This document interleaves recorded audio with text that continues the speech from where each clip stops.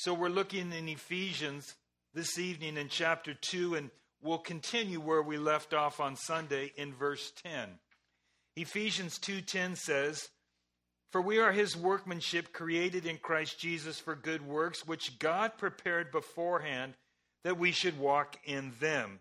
Therefore, remember that you, once Gentiles in the flesh, who are called uncircumcision by what is called the circumcision, made in the flesh by hands, that at that time you were without Christ, being aliens from the commonwealth of Israel and strangers from the covenants of promise, having no hope and without God in the world. But now, in Christ Jesus, you who were once far off have been brought near by the blood of Jesus Christ." Father, we're asking again and looking to you, as was stated already, we want to depend upon you more and more, which means depending upon your word, which means even now asking your Holy Spirit to bring our heart and mind and soul and strength before your word, and that you would speak to us, and you would speak through me, and that you would be glorified, and you'd accomplish your purposes, and we would see again or anew, freshly, the specific mission that you've called us to as residents here on earth, yet certain about our citizenship in heaven. We ask this in Jesus' name. Amen. You may be seated. On the handout sheet that you have before you for tonight's Bible study, the missions mystery is revealed. We see that there's 4 parts. Grace is a part of every one of those. Part 1 is the grace, that is before and after the picture. And then, secondly, we see the mystery is revealed. Third, the mystery is explained. And then finally, the mystery is applied.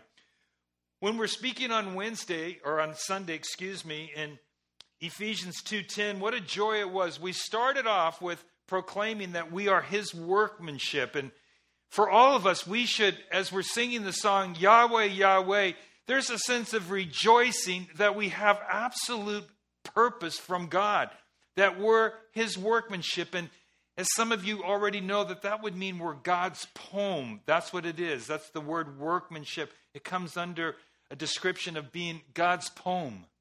It's the beauty that God has created in each one of us. So unique, but we're his poem, his workmanship. And we've been created, we've been born again in Christ Jesus.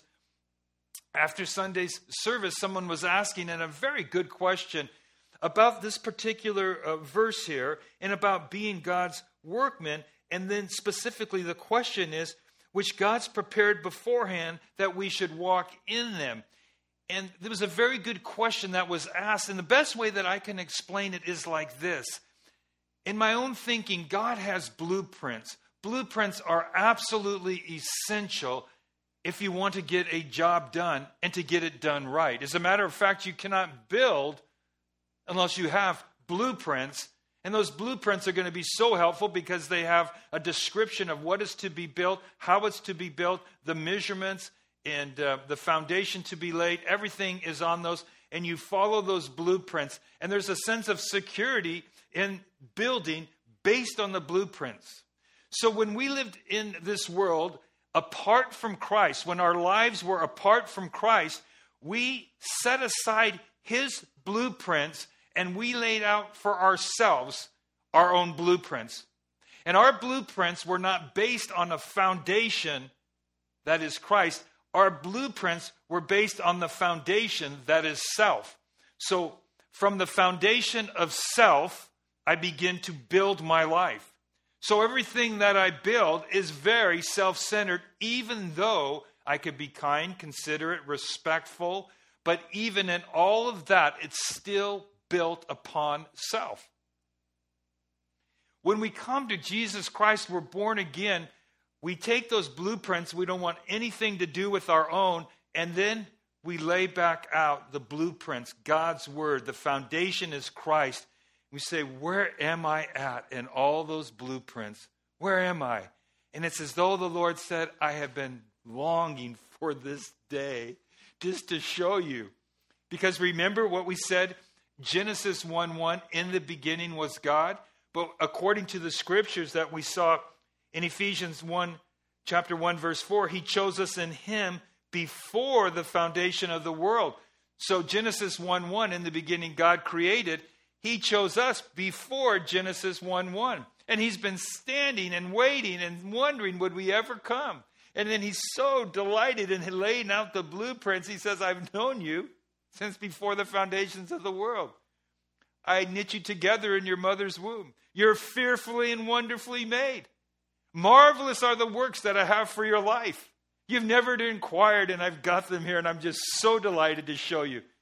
And you're just humbled before.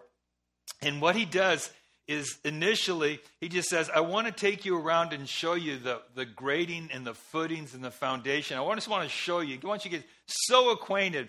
But I want to know what you're going to build. Well, I know you do, but you're not going to get to know that right now.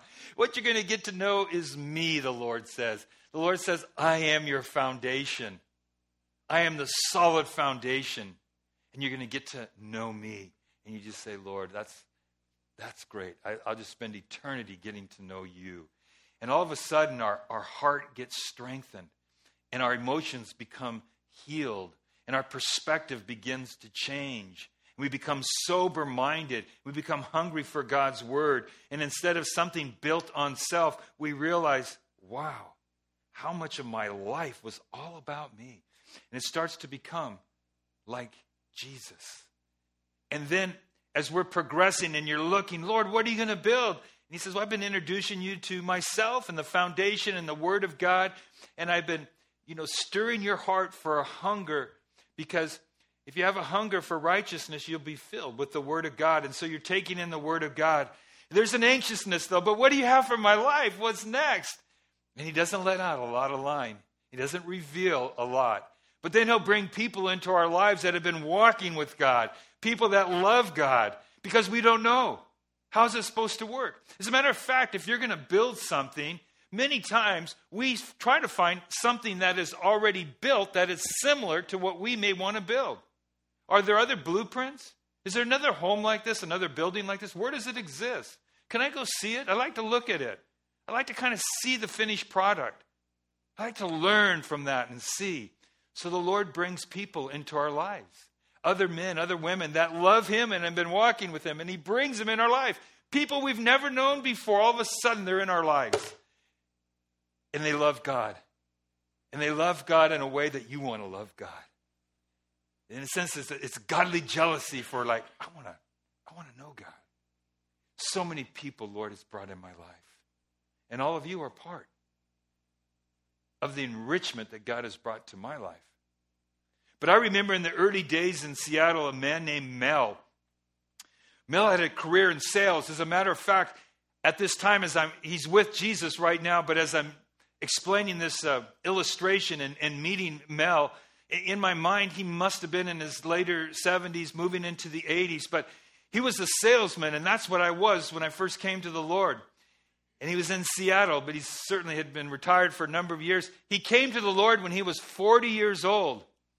So I'm in my later 20s, and he's 40 when he came to the Lord, and now he's around 80, and he's serving the Lord. So he's served the Lord for 40 years. I think, wow. And he just introduced me to Jesus. And he says, you want to come to a meeting with some men and myself? Sure.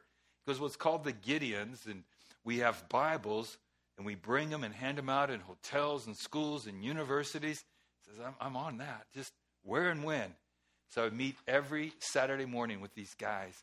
I mean, I was just the young pup for sure. I mean, all these guys were retired. I was just a young guy. And they kneeled down in the restaurant. They shut the door in the back room, and these guys would pray to Jesus. And it's like, whoa, wow.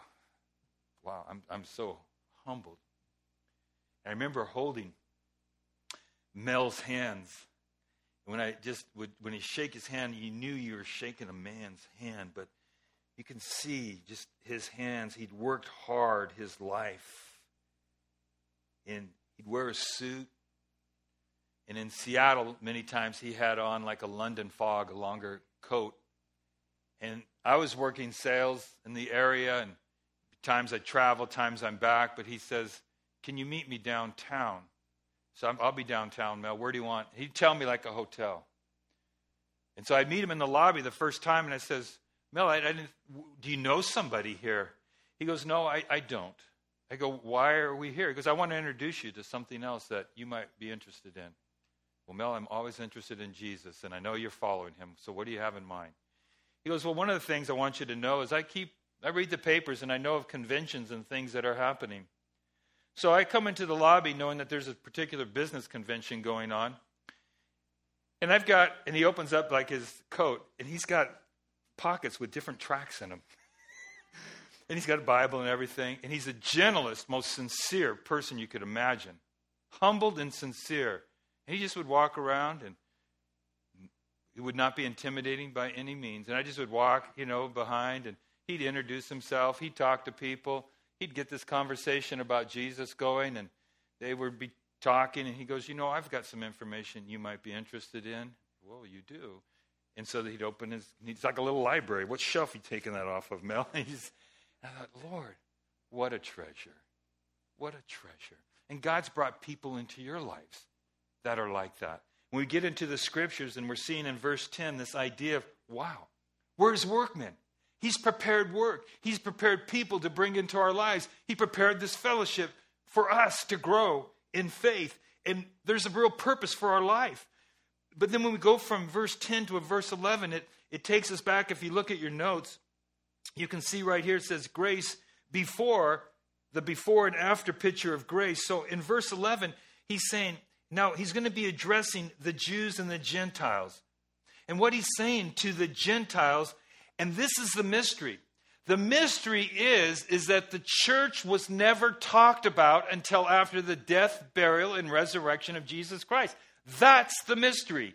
It's not talked about in the Old Testament. You don't know about the church.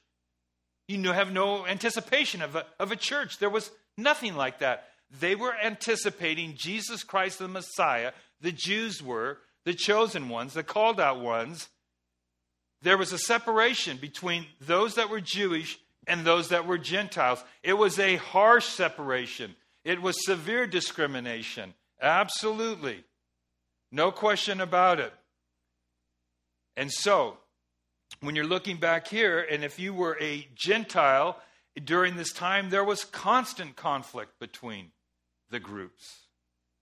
And you're either circumcised or uncircumcised, Jew or Gentile. You're in or you're out. Severe, extreme separation between those.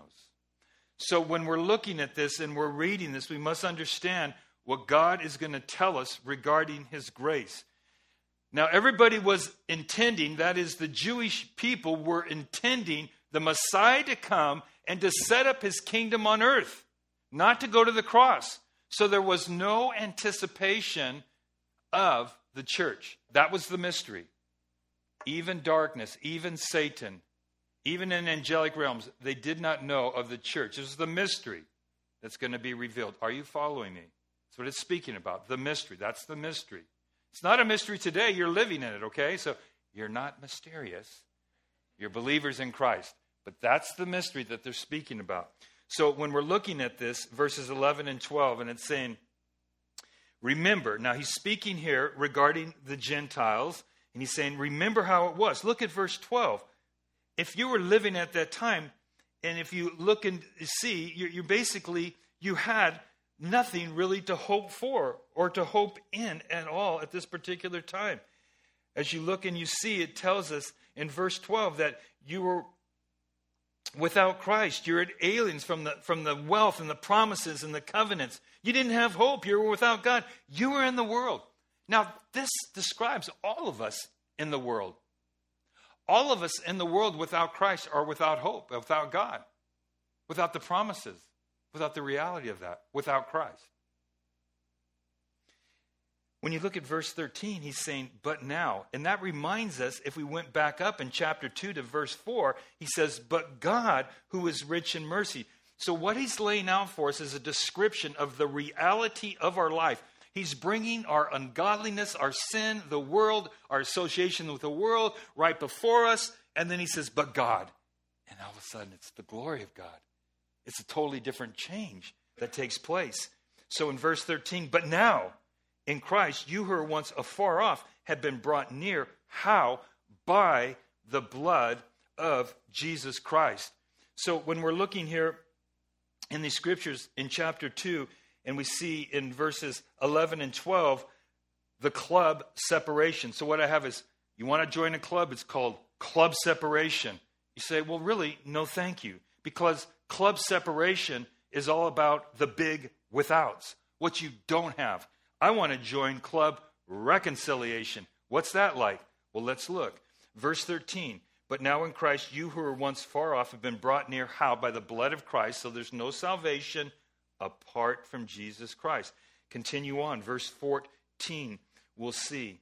For he himself is our peace, awesome, who has made both one and has broken down the middle wall of separation, having abolished in his flesh the enmity.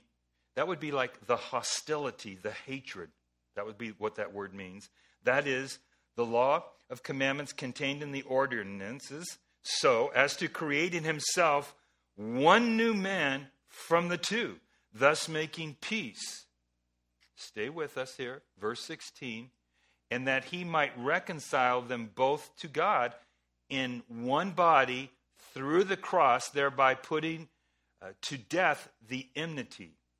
And he came and preached peace to you who were afar off, and to those who were near. For through him we both have access by one Spirit to the Father. This truth can absolutely change the world. In other words, the world that we live in is a world of great separation. And the world creates separation. They create separation. They create division. They put people into categories, into compartments. So in a large general way, if you can picture this, in the world, before Christ's death on the cross, there were two large groups, Jewish, Gentile. That's the world. But the commonality is that we're all needed a Savior. All were sinful. That was what was common. But the religious side, the Jewish side, they upheld their religious belief in God, but rejected the Messiah when he came. What Jesus is saying, it's finished. There's no longer two groups. There's one group only. And the literal walls that were built up, there were literal walls. You're outside the camp. You're inside the camp. You can come in closer to worship. You stay farther away. Men and women. Great discrimination. When Christ died on the cross, we know that that curtain was torn in two from top to bottom, saying, we come now, we have direct access to God through Jesus Christ, through his death on the cross, through his blood that was shed, and that's the way it is. Amen? Amen. I love it. So in a sense, when we look at the world, every believer that trusts in Jesus Christ and his work on the cross and is born again, we're one in Christ. Now the enemy knows that we're one in Christ. Aren't we one in Christ? It's declared, we're one in Christ. So the enemy, listen, the enemy, you're facing the enemy. You know what spiritual battles are. They're intensifying because we're coming to it in Ephesians 6. So I know it's happening. It's happening. We need Ephesians 6 tonight maybe, but we have to wait. Listen, the enemy wants to bring division in the body of Christ and in your families. He doesn't want to have this sense of unity. He wants division. And so within the ministry, he tries to cultivate division. This group, that group, and create all what God brought about through his death on the cross. So we literally, if you're a believer and if you're following God and if you're involved in leadership, you literally are fighting constantly against the walls that people want to build. You just, come on, don't build walls. We're one in Christ. We learn the blueprints that God has for your life and want to come alongside.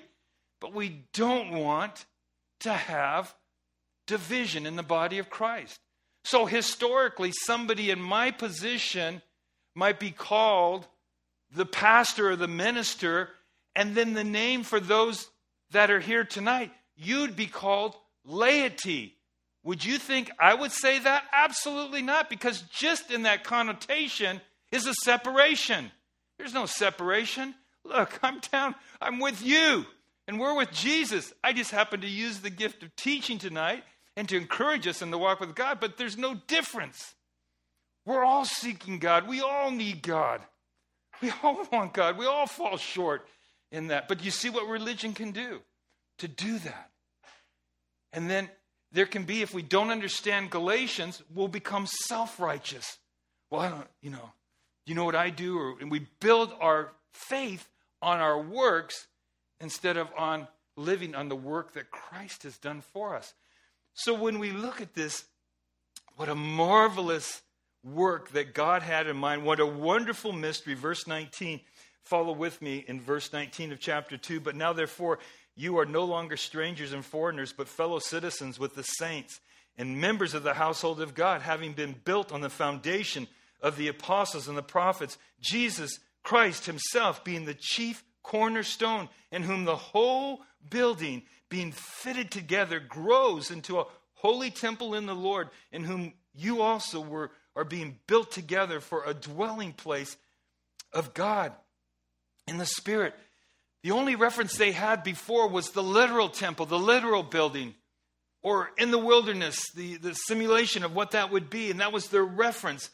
And the Lord is using, through the teaching, he's saying, you have that reference, but understand, you are that holy building. Christ lives within you. You are the temple. The Holy Spirit dwells within you.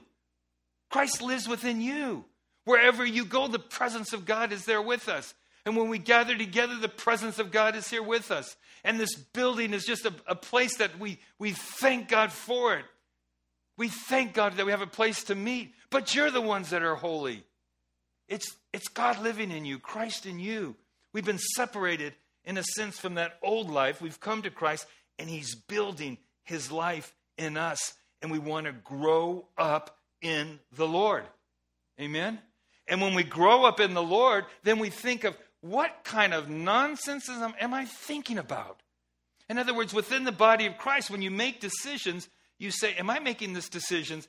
Do I got those old selfish blueprints here? Because things aren't going my way, and now I'm going to do things this way or that way, or my feelings are hurt, or this or that. Set them aside, put the blueprints of Christ back down, and realize it's comical when you just look back and think, that's so comical.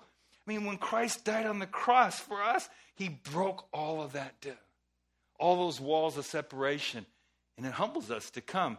And so in chapter 3, Paul says, if you're following along, here's the mystery. He's going to explain it to us.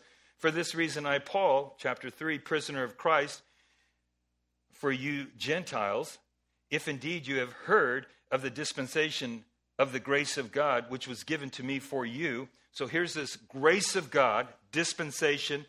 Some commentators talk about time periods of grace that are dispensed throughout the history of mankind. And they have some good, thoughtful explanations in that. Paul is just saying, God's grace is being dispensed right now in an incredible way. I mean, Paul, of all people, should not be given this message. And he's giving this message. He's saying, I'm telling you, if you want to know what grace is, I'm going to explain it to you. Verse 2, if indeed that you have heard of the dispensation of grace of God, which was given to you, how that by the revelation he made known to me the mystery, as I have briefly written already, by which you have read, you may understand my knowledge in the mystery of Christ, which in other ages was not made known to the sons of men, as it has been revealed by the Spirit to his holy apostles and prophets, that the Gentiles should be fellow heirs of the same body, partakers of his promise in Christ through the gospel, of which I became a minister according to the gift of grace of God given to me by the effective working of his power. So Paul is saying, when we're looking at grace and this mystery of grace, he's saying, if you understand, I persecuted the church. I wanted to take the church down. I was opposed and hostile towards the church. I was on my way to Damascus and so full of zeal. And God dealt with me. And I repented. And I came before the Lord. And he revealed himself to me. And he communicated to me. And he built upon his truth. And he says, I'm going to be a deliverer of the gospel of grace to the Gentile world. And he says, that's why I'm here. He says, this is grace. This is how it works. Those walls of separation. Because Paul was fighting hard for those walls to stand. He wanted those walls to stand. God says, they're not going to stand, and neither are you. And he was not standing. Follow along, verse 8. To me, who am less than the least of all the saints, this grace was given that I should preach among the Gentiles the unsearchable riches of Christ. So he's beginning to explain this great mystery, the unsearchable riches of Christ. But we do have to look in verse 8 and realize he says opinion regarding himself, and you'll see this on your next lesson, who am less than the least of all the saints. And to hear that from Paul, because prior to that, and according to the scriptures, there had never been somebody as academically brilliant, as so in charge in a spiritual position, so filled with zeal. His name Saul was after the leader, Saul, King Saul. And so given over to taking out the church. And how humility has come, and he comes and he says, you know, if you take an inventory of everybody here, and this is not false humility on his part, I'm the least of the least. That's how humbled he is. That's how the grace of God, as Peter would say, God resists the proud, he gives grace to the humble. And look at verse 9. To make all see what is the fellowship of the mystery, which from the beginning of the ages has been hidden in God, who created all things through Jesus Christ. You will see so many times in the scripture, Jesus Christ talked about as the creator of all things. Again, we hit this hard because this is where the enemy, Satan, is coming to convince people that God, Jesus Christ, is God, and that we believe, obviously, he is God. He's the eternal God and the creator of everything. He created everything. But if you turn over to the right, just a couple of chapters, it would be Colossians, just a couple chapters over, Colossians chapter 1. This cross-reference verse, in verse 16 it says, for by him, who's it speaking about when we say by him? Who is that? Jesus. So Colossians 1:16, for by Jesus all things were created that are in heaven and that are on earth, visible and invisible, whether thrones or dominions, principalities or powers, all things were created through him and for him, and he is before all things. And in him all things consist or are held together in Jesus. So when people come and try to tell you that Jesus Christ is a great spiritual leader, he says he is the creator of everything, and he existed before anything was ever created because he's the eternal God. These are the truths that are the foundational truths. We have to go back to them and understand how essential they are, because when Paul is speaking, he's trying to help us understand this mystery was something that God held from everybody until this time of the church being born. So in all of history and all of human history, the church was a mystery. Satan had no idea what God had in mind. If he did have that in mind, maybe he would have had a different tactic. But he had no idea, because he thought putting Christ on the cross was going to be the end, and redemption would not happen because the Messiah is killed on a cross. And in reality, he rose from the dead. And he is alive today. And he is alive, And he told his disciples as he appeared to them, look, it is me. I've conquered your greatest fear. I've brought forth the greatest hope. I am the resurrection and the life. I live and you live. We want to go home to be with you. You stay here.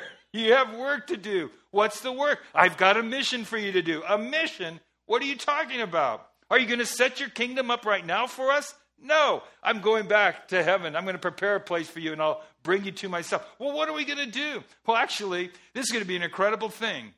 But the Jews and the Gentiles are going to become one. You're kidding. Those dogs are going to become like us? Because literally that's what they called them. That's what they called them. That's how derogatory it was. And that's a polite word. They're going to become, we're going to be like all together. Yeah, that's exactly what's going to happen. That the gospel that I gave to Abraham, the promises, the gospel is for the whole world. And now it's going to advance to the whole world and you have a mission. Well, we didn't know anything about that. Well, it's a mystery, that's why. It's a mystery, yeah. And my grace is a mystery too.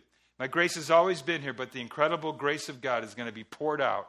You'll see, day of Pentecost, 50 days later, Pentecost 50. 50 days later, Holy Spirit comes down, and those guys are just lit up for Jesus. And the church has never stopped being lit for Jesus. Oh, there's been difficult days and dark times, but the gates of hell cannot prevail against this mystery. Amen. Amen. So it's just many times laughable when people think they're going to extinguish Christianity or the Bible or whatever else. I mean, whatever you do, whatever attempt that Satan has against the work, the calling, and the mission that God has, it only multiplies the work. That's what it does. You feel the pressure of life. You feel the reality of the spiritual battles, but you stay strong in the Lord. You call upon the God. You're praying, you're asking, you're believing. You're not letting the enemy push you off the blueprints Christ has. You're battling, you're on it, you're there, hard time. You're trusting God. Believe me, when you come through your testimony for Jesus, it is just powerful. God uses you in a multiplied way. What the enemy tried to do for evil, God does for good. And God works in a multiplying sort of a way as we stay with him. Is that not great news?